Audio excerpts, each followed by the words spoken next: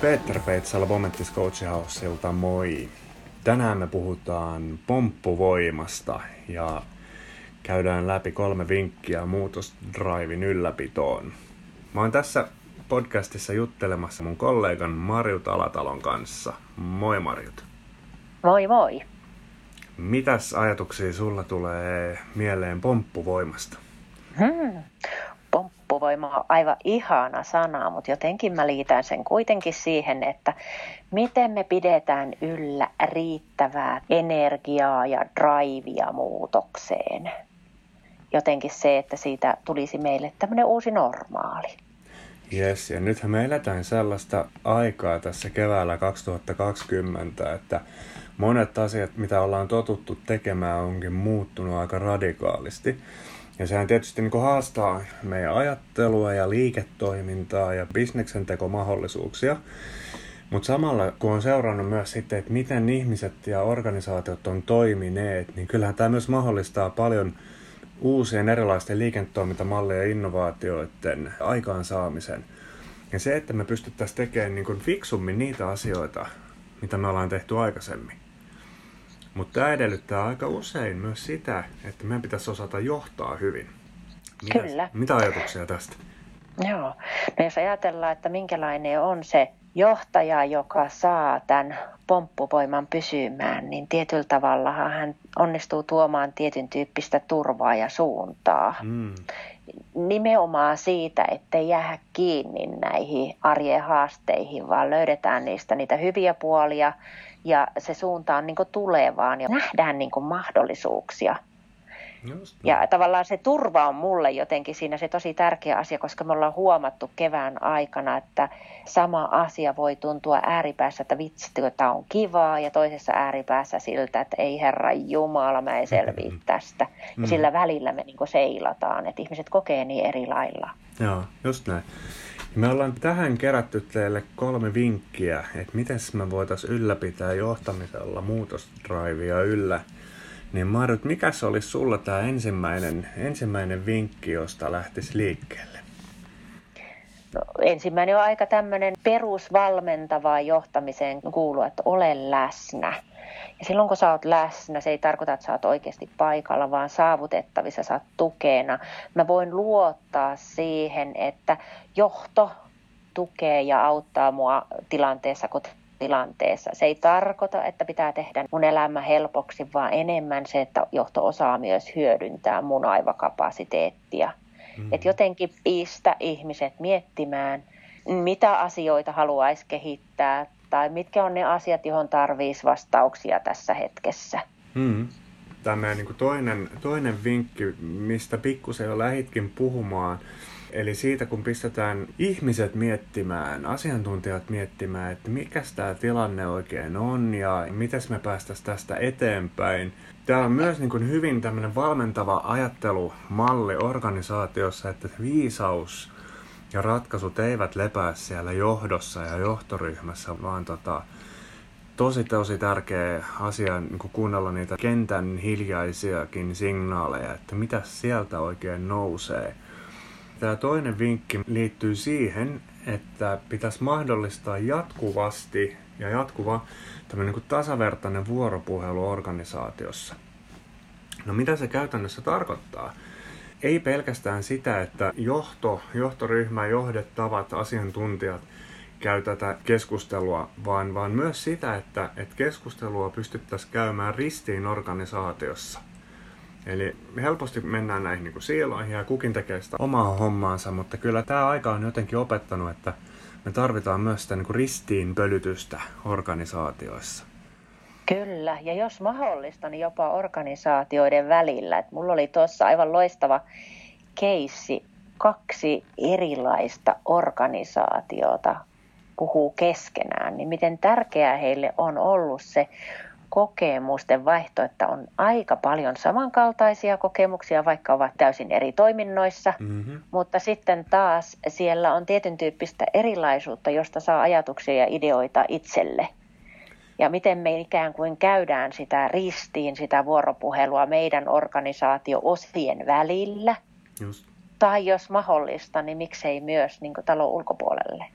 Joo, itse asiassa mun on pakko jatkaa tuossa. Ihan niin kuin samantyyppinen niin kuin keissi oli yhdessä valmennuksessa, kun 2 eri organisaatiosta väkeä ja sitten valmennus oli loppumassa ja he miettivät, että miten me viedään tätä arkeen ja jatketaan tätä hyvää suuntaa, mitä ollaan lähdetty tekemään.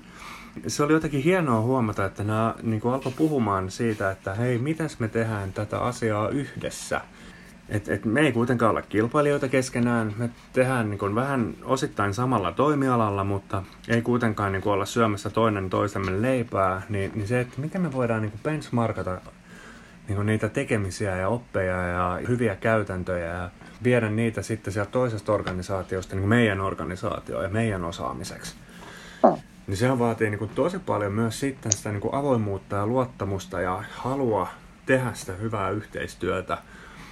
Ei pelkästään tosiaan organisaation sisällä, vaan myös niin kuin katsoa sitä niin kuin isompaa kuvaa sieltä niin kuin oman organisaation ulkopuolelle.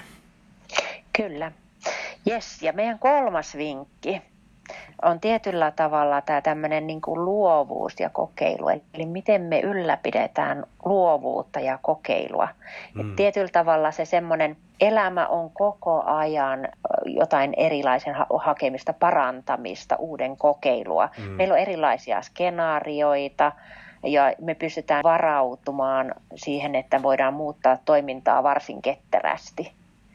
Ja tavallaan nyt tämä poikkeusolot on tavallaan tuonut meille siihen tämmöisen, että meistä ei kukaan tiedä edes kuukauden päähän, että minkälainen se maailma on.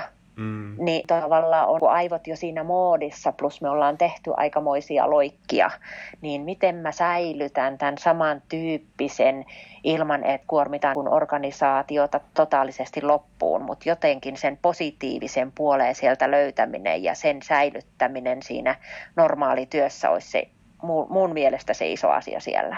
Kyllä. Mä oon ihan samaa mieltä, että tärkeäksi asiaksi tulee se, että kommunikoidaan riittävästi. Järjestetään niin kuin asioita niin, että yhteistyö toimii hyvin ja oikeasti niin kuin, että ihmiset tietää, mitä eri puolilla myös sitten on tapahtumassa.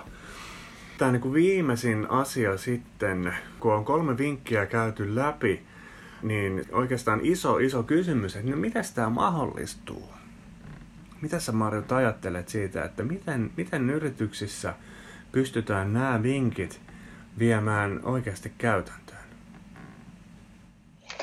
Niin, se on hirveän hyvä kysymys. Enkä mä keksinyt tähän oikeastaan mitään oikotietä onneen, vaan joudun toteamaan, että kyllä meidän johtona pitää pysähtyä miettimään, että mikä meidän uskomuksemme hyvästä johtamisesta on. Mahdollistaako se tämän pomppuvoiman säilymisen organisaatiossa?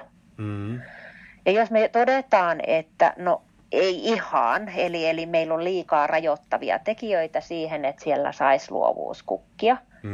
Että meillä on vaikka niin kuin, päätöksenteko on sen tyyppinen tai joku muu asia meidän organisaatiossa on sen tyyppinen, että ihmisille ei ole mahdollisuus kokeilla, vaan ne ideat kuihtuu jo ikään kuin alkuunsa. Niin mitä meidän pitäisi muuttaa meidän tekemisessä, jotta tämä mahdollistuisi? Joo. Eli ehkä tämmöinen niin kuin pysähtyminen omiin uskomuksista niin kuin kiinni saaminen ja sen peilaaminen siihen, että no rajoittaako vai mahdollistaako? Just näin. Mä jotenkin itse, kun nappaan tosta kiinni, että on sekä ollut niin kuin molemmilla puolilla pöytää, että on ollut niin kuin johdon valmentajana johtoryhmissä, että itse myös sitten niin kuin johtoryhmän jäsenenä, niin kyllähän se vaan on sellainen tosiasia, että se pysähtyminen on aika paljon helpompaa silloin, kun siinä on joku ulkopuolinen kaiffari, joka auttaa pysähtymään ja toisaalta taas sitten fasilitoi myös sitä keskustelua niin kuin oikeaan suuntaan. Niin tässähän me ollaan nyt tietysti niin kuin sen verran täytyy sitä omaa häntä aina nostaa, että aika kovia. Että ollaan monessa eri liemessä keitetty ja monien organisaatioiden kanssa tehty töitä. Niin voin myös näitä niin kuin omia kollegoita suositella, että jos suinkin organisaatiossa mietitään sitä, että miten me oikeasti lähdettäisiin viemään tämmöistä muutosta, näitä vinkkejä arkeen. Jos ei muuta, niin ainakin niin kuin kilauttaa meille ja vähän hakea sitä niin kuin sparrausajattelua siitä, niin joskus ne aukeaa ihan niin kuin yksillä keskusteluilla ja joskus sitten käytetään vähän enempi aikaa siihen. Mut hei, Marjut, musta oli tosi hauska kuunnella sun ajatuksia. Vielä haluaisin kuulla sellaisen niin kuin viimeisen vinkin sulta. Ja niin kuin sä oot niin hyvä kiteyttämään, niin mikä olisi semmoinen tärkeä asia, mistä johtoryhmän tai johtajan kannattaisi lähteä nyt liikkeelle, että saadaan sitä pomppuvoimaa sinne omaan organisaatioon? Ekstra vinkki siis. Ekstra vinkki. Kun me tiedetään nyt tämä kevät, meillä ei ole yhtään ainutta organisaatiota eikä johdon ihmistä, joka ei ole joutunut miettiä arvioimaan sekä omaa että organisaationsa toimintaa, niin pysähdy. Poimi sieltä ne hyvät asiat. Yes. Mieti, miten sä saat ne säilymään sun johtamisessa. Sillä päästään jo liikenteeseen. Mahtavaa. Hei, kiitos oikein paljon, että sain jutella sun kanssa ja sinä, hyvä kuulija, niin jos et ole vielä tutustunut meidän momenttislaisten tekemiin podcasteihin, niin sieltä löytyy aiheesta kuin aiheesta. Aika usein menee siihen johtamisen teemaan, mutta kyllä täytyy sanoa, että näin niin kuin yritysmaailmassa, niin sillä on niin iso merkitys, että siitä on ehkä ihan hyväkin lähteä liikkeelle. Ei muuta kuin oikein mukavaa päivän jatkoa sulle ja ollaan yhteyksissä. Moi moi! Moi moi!